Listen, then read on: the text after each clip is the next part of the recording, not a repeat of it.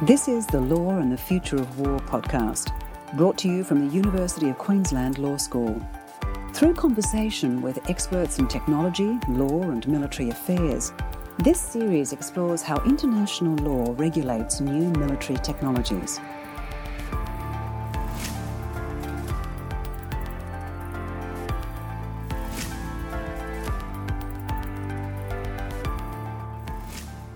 This special episode of the Law and the Future of War podcast is a reproduction of a Macquarie University Centre for Environmental Law webinar titled The Protection of the Natural Environment in Times of Armed Conflict, A Few Reflections in Light of the Russian Invasion of Ukraine, presented by Dr. Yves Massingham.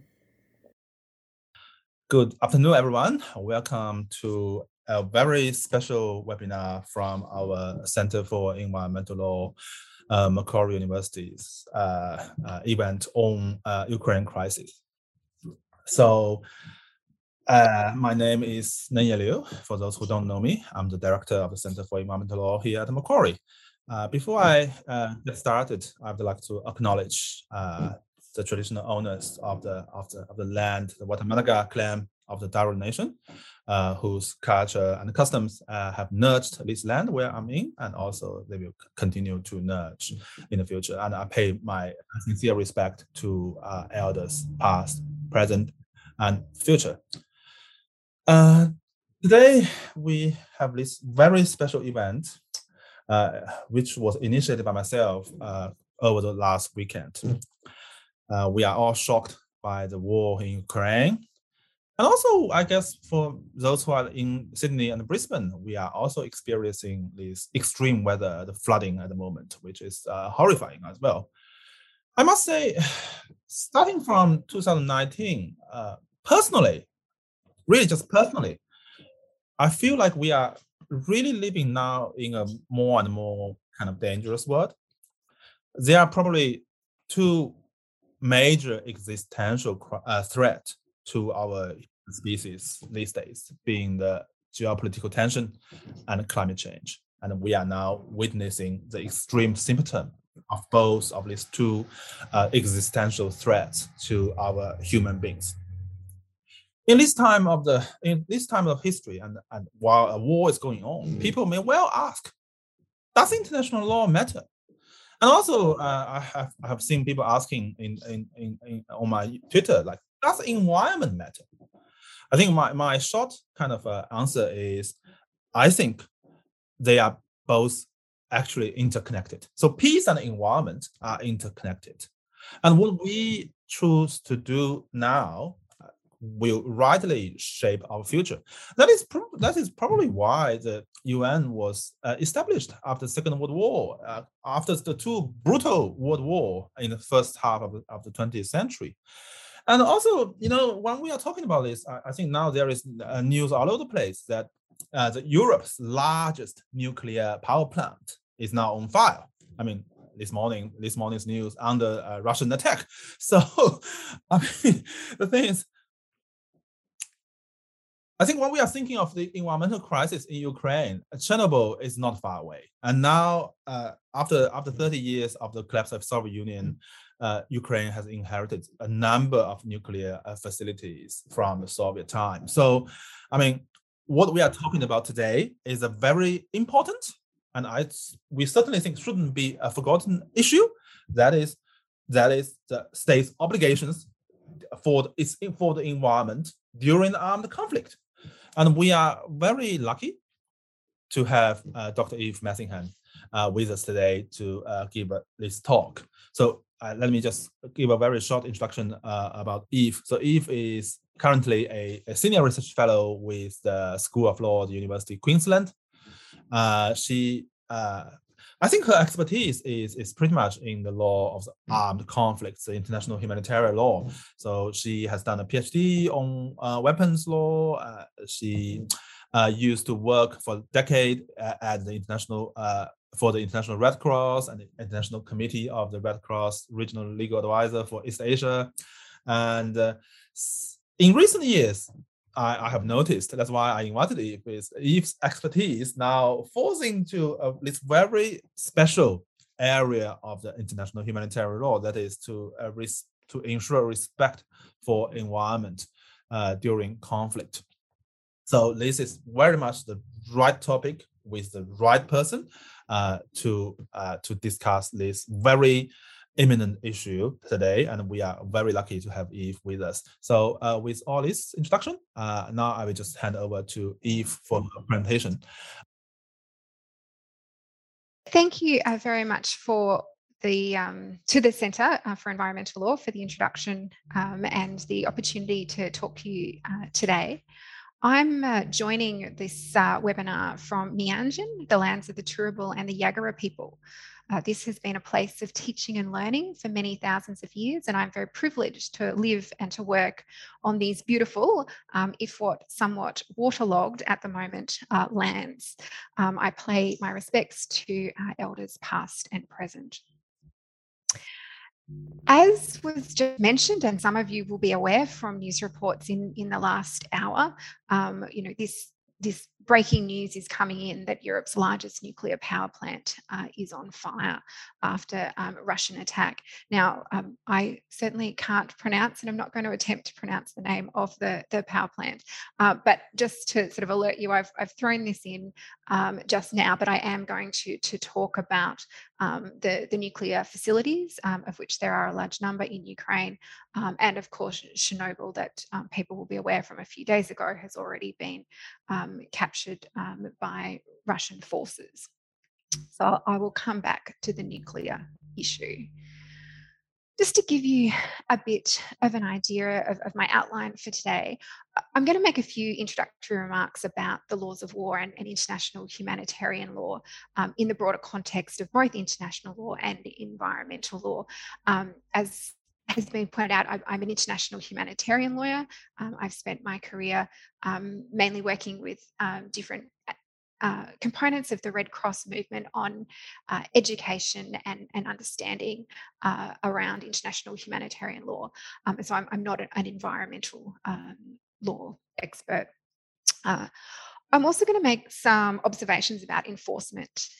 This tends to be something that we talk about at the end of international humanitarian law presentations, but I think it's something that always gets questions, and so I wanted to put this up front. Talk a little bit about the environment in Ukraine, and specifically just really from news reports over the last 10 days, some of the issues that have been raised. And then I want to take you through the general rules of international humanitarian law and the specific protections that apply to protect the environment in times of armed conflict, and talk a little bit about weapons law as well. And if we do have time, I'll also talk a bit about ensuring respect for international humanitarian law, which, as was pointed out, is part of one of my sort of research projects at the moment. So in terms of international humanitarian law as part of international law, in talking about this topic, I think it is particularly important and relevant in light of the tragic events unfolding in Ukraine this week to note that this is a Russian invasion of Ukraine in clear violation of the legal prohibition on the use of force in international law. Now, this is a separate area of international law on the use of force, and many of you will be very familiar with this.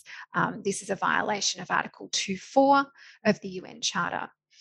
If anyone is interested and hasn't already seen it, the Blavatnik School of Government at Oxford University held a webinar on this a couple of days ago. You can easily get it on YouTube.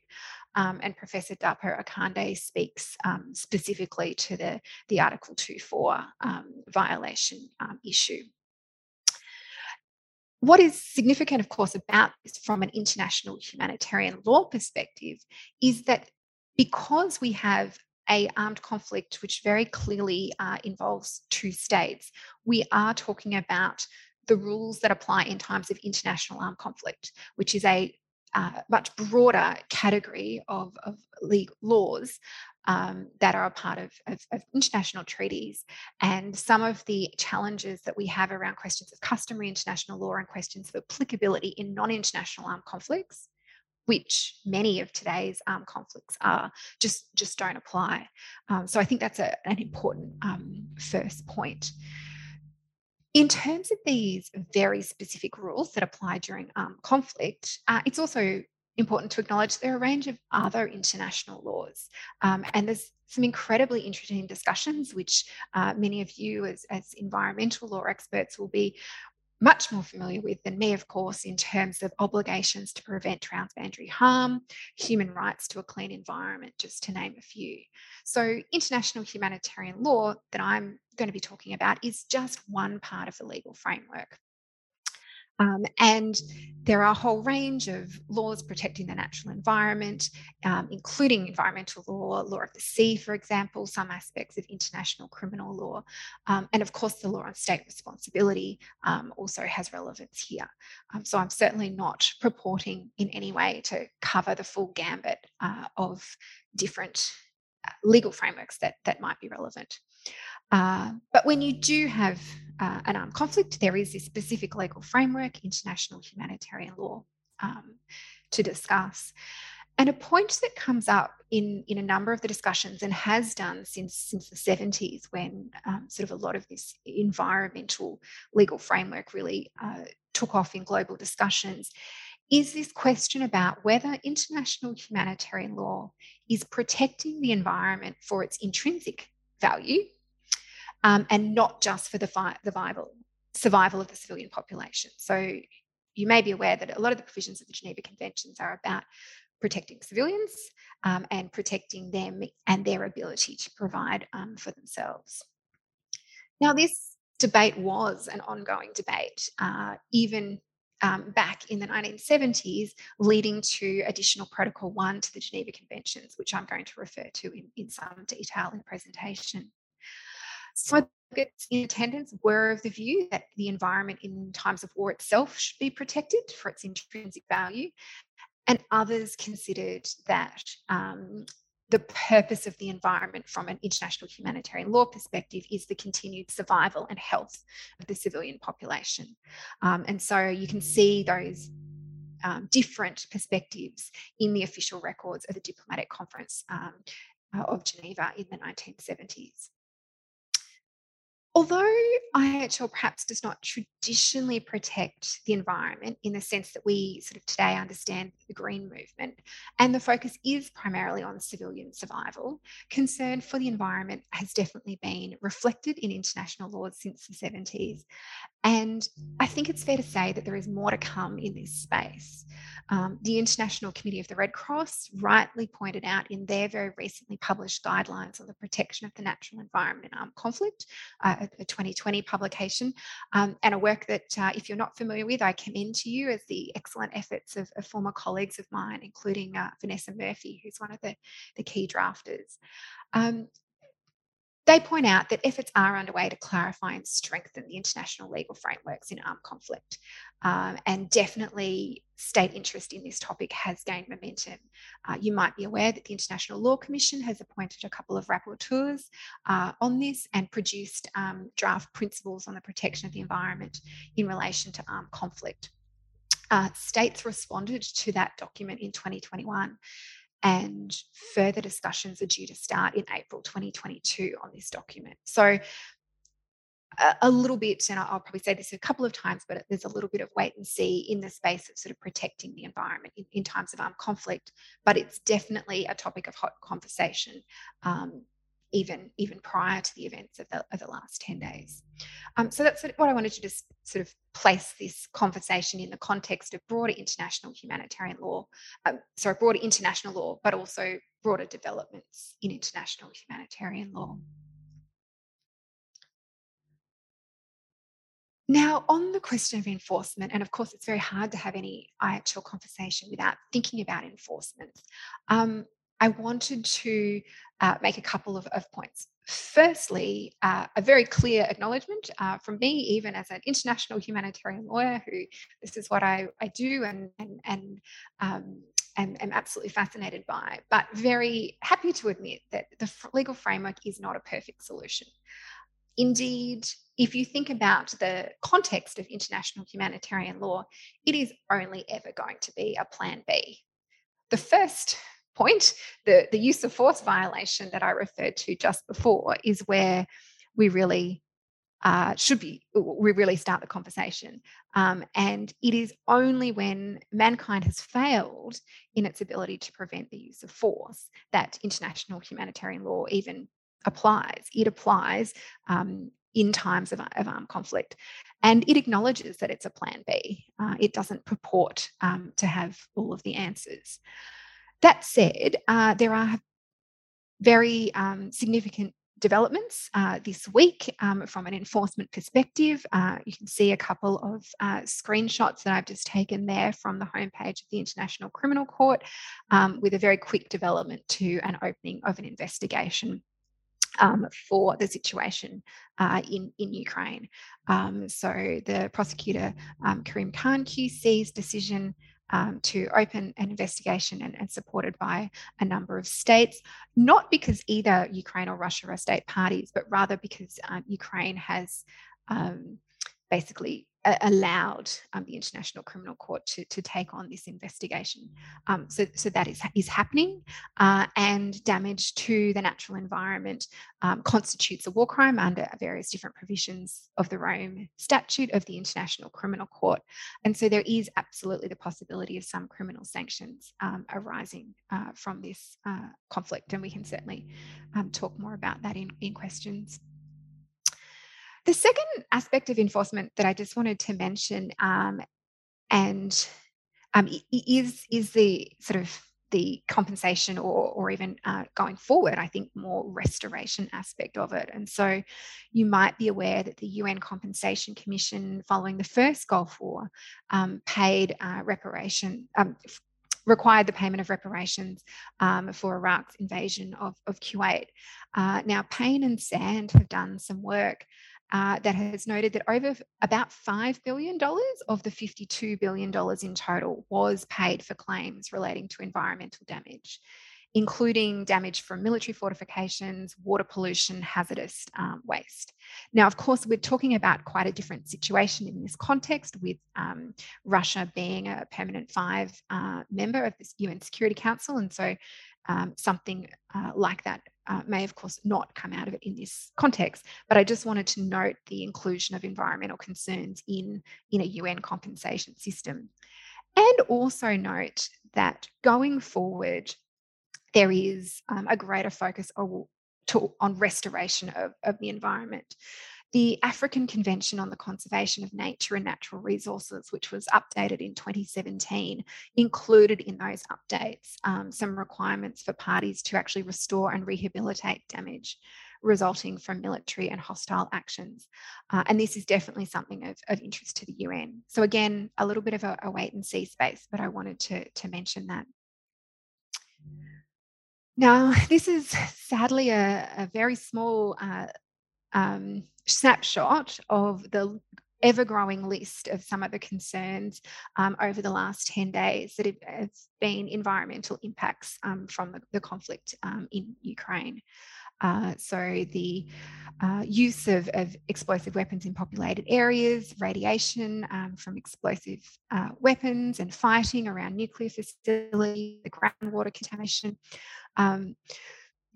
There is a lot to discuss here. I'm certainly not an expert on the environment of Ukraine, so I did a few Google searches this week. I found that Ukraine has 33 internationally significant wetlands, and although it occupies only 6% of Europe's territory, it has 33% of its biodiversity. As I said, these are quick Google searches, so don't quote me on it, but clearly the impact on the environment will only be exacerbated by already fragile ecosystems. And this is, of course, against the backdrop of serious ecological destruction from earlier fighting. So a 2018 UN Environment Programme report noted Donbass being on the precipice of an ecological catastrophe fueled by air, soil and water pollution from the combustion of large amounts of ammunition and fighting and flooding at industrial plants. This is clearly an ecological catastrophe on both the biodiversity, fragile ecosystems perspective and the already contaminated ecosystems aspect. And then There's the question of carbon emissions from military activity as well. This has been a big topic of conversation in recent times, especially around COP26 and the discussion of sort of monitoring carbon emissions. So it's all, it's all not looking good for the environment and obviously for the civilians who rely on that environment. So to turn now then to give you a bit of an idea about some of the provisions of the Geneva Conventions and particularly Additional Protocol 1 that I wanted to share with you as part of the conversation. I think firstly, I just want to note that Ukraine and Russia are both state parties to not only the Geneva Conventions, which all states are party to, but also to Additional Protocol 1 to the Geneva Conventions. And so sometimes when we have these conversations, we have to have discussions about, is this customary international law? But these are binding as treaty provisions on the parties to this conflict. Now, IHL seeks to reduce the suffering during times of armed conflict, and it, as I said before, primarily protects the environment insofar as it provides for the civilian population. And what is clear is that in the history of international humanitarian law and the development of the regulations in this area, protecting the food sources and clean water and the needs of the civilian population has been central. And there really are two prongs to this here. I think first, protecting the environment against the damage itself, and irrespective of whether we're talking about it from an intrinsic value point of view or from a human protection point of view, or actually both because they're so intertwined. Or we're talking about protecting the surrounding environment from damage when attacking objects. But the provisions that you can see on your screen are relevant to all of these. So the protections are for civilian objects. The environment is at first instance a civilian object and therefore protected from attack. And under the core principle of distinction in international humanitarian law, the environment can't be the subject of attack. However, the framework of international humanitarian law is such that civilian objects are effectively defined as being not military objectives. And so to define a civilian object, you need to look at the definition of military objectives. And military objectives are those, not just the obvious ones, the tanks and the military bases, military by nature, but military objects are also those that are used or have a purpose or location that makes an effective contribution to the military effort. And so at first instance, if you think about where the natural environment is being used as a military objective, then if an attack on that doesn't cause disproportionate effects to the civilian population, it could be lawful if the appropriate precautions are taken. Because it's a military objective, it's become a military objective. However, because of these special provisions in Additional Protocol 1, and this is very much, if you think about the context of this, negotiated in a post-Vietnam War era, and in particular the tactic of spraying Agent Orange on vast areas of land, led to the prohibition of particular tactics that may cause widespread, long-term and severe damage to the natural environment. And you can see that in Article 35.3 of Additional Protocol 1. And in particular, you can see in Article 55.1 that care must be taken in warfare to protect the natural environment against this widespread, long-term and severe damage. Now, there is a reference in the second part of this provision to the prejudicing the health and the survival of the civilian population as well. And there is, as you can see on the screen, also Article 54.2 of Additional Protocol 1, which is prohibiting the attack on objects indispensable to the survival of the civilian population, foodstuffs, agricultural areas, etc. So both attacks on the environment itself, even when being used for a military purpose, and attacks on objectives that would cause a heightened environmental destruction to the surrounding areas are therefore prohibited by these particular provisions. If the civilian natural environment is commandeered by the military, if their appropriate precautions aren't taken, then attacks on those, albeit military objectives, are not allowed. Now, we've seen, in addition, obviously, to the nuclear issue, which I'll turn to in a moment, we have seen reports of Ukrainian oil and gas facilities being hit in the past week, for example. There's obviously the legal and the factual questions about whether they're being used for military purposes or not. But if they are being used for military purposes, if care is not taken to protect the natural environment against the widespread and long-term severe environmental damage in those objectives being attacked, pursuant to Article 55, then you potentially have a violation of international humanitarian law.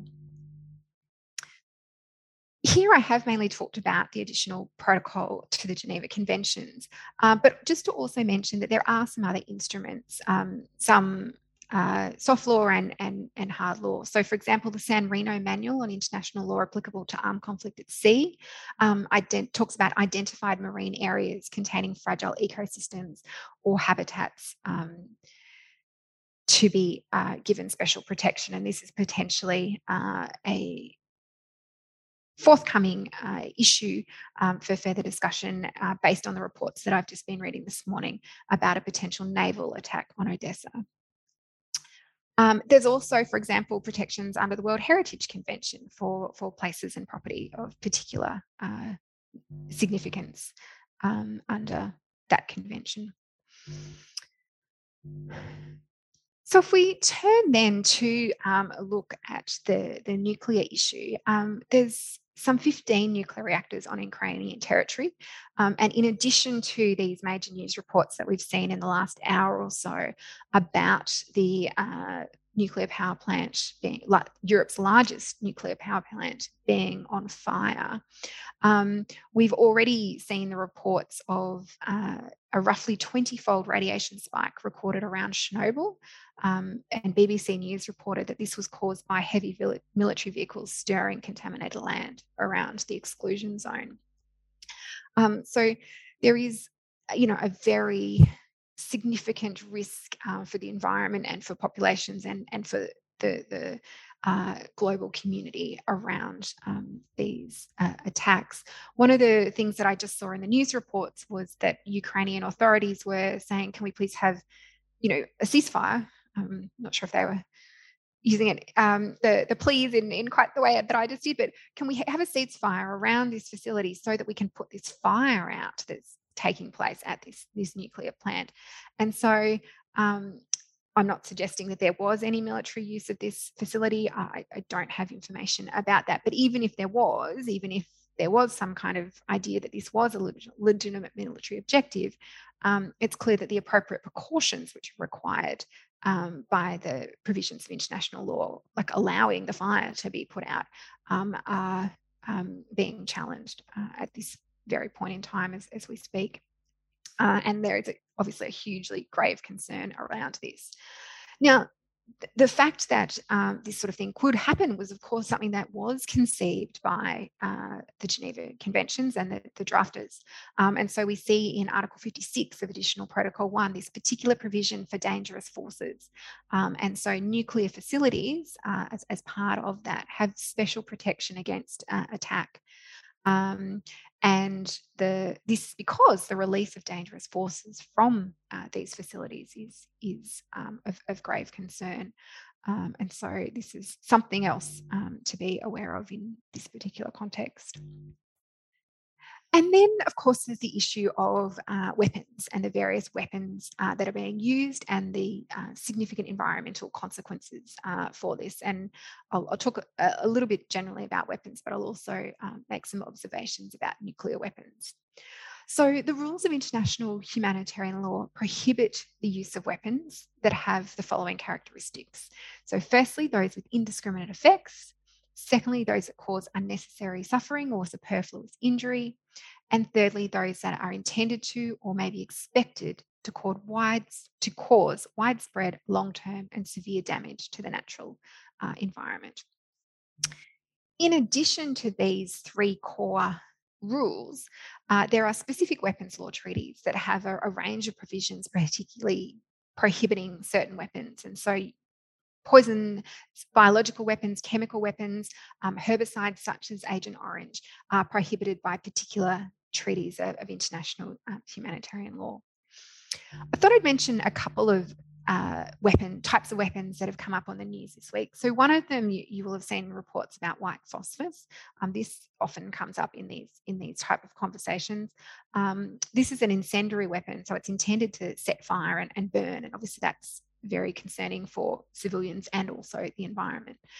Now, its use as a chemical for attacking targets is prohibited by the convention on certain conventional weapons, but its use as a sort of signaling or illumination as a military tactic is not prohibited. And so there obviously are therefore, two ways of using it. One is okay and one is not. But this is something to bear in mind when you're seeing the news reports. And of course, even in the illumination or signalling aspect to it, there are precautions that need to be taken to protect the civilian population and the civilian environment.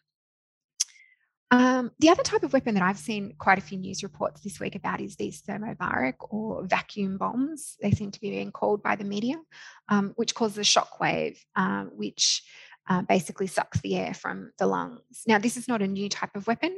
They've been used since the 1960s, and they come in various different sizes and methods of deployment. When used against military targets, they're not specifically illegal, but there's clearly circumstances where their use would be problematic.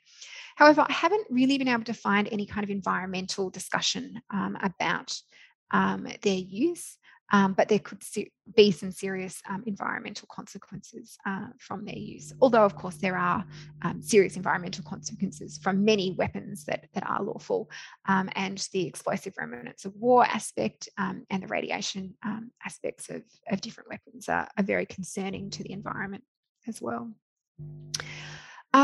Finally, then, sorry, just to go back, just to say a few words about nuclear weapons, which is something that I've done a bit of work on and looked at specifically in my PhD. You may be aware that as of about just over 12 months ago, there is a treaty prohibiting the use of nuclear weapons. This is a long discussed idea that has finally come to fruition. But of course, neither states are party to that treaty, and it is a very new treaty. So to consider nuclear weapons, I think a lot of us still go back to this advisory opinion by the International Court of Justice in 1996 that gave us this very unhelpful, if I believe, conclusion of sort of not really answering the question. In that case, it was held, and this was a 7-7 decision by a president's casting vote, that you couldn't conclusively conclude that nuclear weapons would be illegal in an extreme circumstance of self-defense. Now, I believe that the court, insofar as they did conflate the two, erred in conflating international humanitarian law and the use of force in that judgment. And I believe and agree with those judges, and including in this the president, who observed that this decision wasn't made because nuclear weapons as they stood at that time could ever be used in compliance with IHL. It was made on the basis that there could be new technological developments in the future that included a nuclear weapon that could be used in compliance with IHL. I think that since 1996, we've come some way in those understanding of the technology. The US Department of Defense and Energy, about a decade later, said that, look, it's just really not possible to have a lower nuclear weapon capable of not causing this collateral damage. Indeed, the Hiroshima and Nagasaki nuclear bombs are considered small, low-yield nuclear weapons. And discussions through the 2010s leading to the creation of the Treaty on the Prohibitions of Nuclear Weapons made it really clear that this is just not an option. So I would hope that the decision would be made differently these days in light of all of the information we have about the inherently indiscriminate nature of the weapons, the unnecessary suffering and horrendous intergenerational impacts of these weapons, and also the alarming consequences for the environment, for climate change, for rainfall, temperature, food production, for everything environmentally related. So the fact that reports are that Russian nuclear weapons are on high alert is incredibly concerning for a whole range of reasons, primarily humanitarian, but is also very legally problematic. I think we're pretty much out of time to allow some time for questions. Where does this leave us? Well, clearly there's going to be some horrendous environmental destruction in Ukraine as a result of the conflict. Crimes have already been committed in violation of IHL, including those on the rules protecting the environment. And there may be some charges in due course and some compensation payable. To say a few words about efforts to stop this happening, I guess, in the future, just to mention again the ICRC guidelines and the practical steps that they suggest to take. And this is definitely not in relation to the current context. It's all too late now, of course. But in terms of education and training, designating areas of particularly fragile ecosystems and environments, setting up particular zones, demilitarized zones to try and protect the environment are things to consider going forward. And I think there are, a range of things to discuss in the area of international humanitarian law and the environment, the protection of the environment itself, its intrinsic value, the types of compensation and rehabilitation that might take place. So I'll leave it there to allow some time for questions. But just to say, I think there's clearly some horrendous consequences that are taking place. International humanitarian law absolutely does not have all of the answers. It's not going to suddenly make everything better. But there are some very clear legal provisions that are being violated, and there may be some consequences down the track for that. Thank you very much, Eve. I think this is very comprehensive, and at least we need to talk about it. We definitely need to talk about it in this time of crisis and war and everything. And there are existing legal obligations in this imperfect international legal framework. It's not just about international humanitarian law. International law in general is imperfect, but it doesn't mean that we don't aspire to improve and also make sure it's compliance. Thank you for the Centre for Environmental Law at Macquarie University for making this recording available to us. Links to Eve's references and a link to the YouTube version of this webinar are available in the show notes.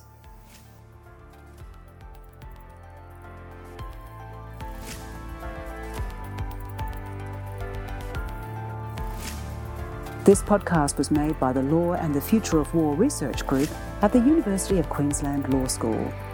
A full list of episodes and links to additional material, as well as our contact details, are available on our website. Just search for Law and the Future of War. This podcast was recorded on the unceded lands of the Turrbal and Yagara peoples. We pay our respects to their elders, past and present.